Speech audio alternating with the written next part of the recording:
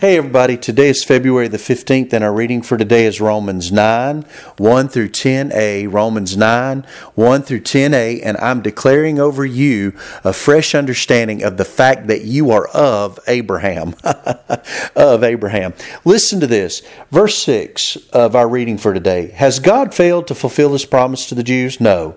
For not everyone born into a Jewish family is truly a Jew. Just the fact that they are descendants of Abraham doesn't make them truly Abraham's children.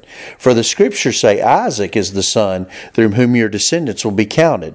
Though Abraham had other children too, this means that Abraham's physical descendants are not necessarily children of God. It is the children of the promise who are considered to be Abraham's children. So we now are, when we have faith in God, see, Isaac was a child of faith. Isaac wasn't necessarily, it wasn't about his physical heritage, it was about his spiritual heritage. Isaac wasn't born just in natural means. He was born supernaturally through Abraham and Sarah. And so whenever they had a baby, they were having to have faith. So anybody now that comes in to the kingdom of God by faith, they enter in through a covenant that God made with Abraham. So now we have been grafted in, adopted in. We are now the seed of Abraham. Now that means that all of the promises that were given to Abraham, we now can inherit.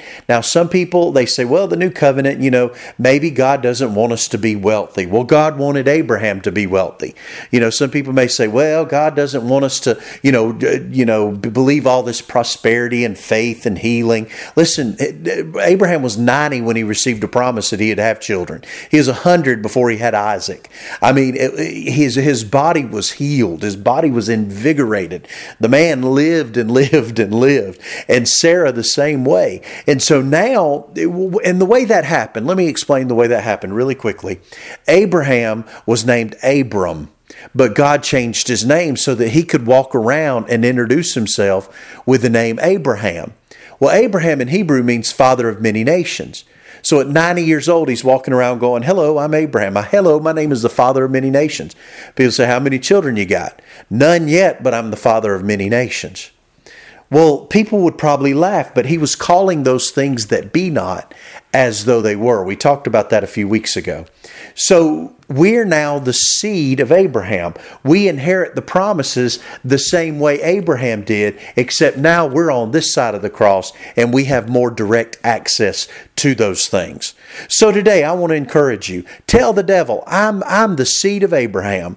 I am of faith. I walk by faith. I live by faith, just like my father Abraham did. And as you do that, you'll find that God will remarkably bless you. All right, God bless you. I love you very much, and I'll talk to you tomorrow.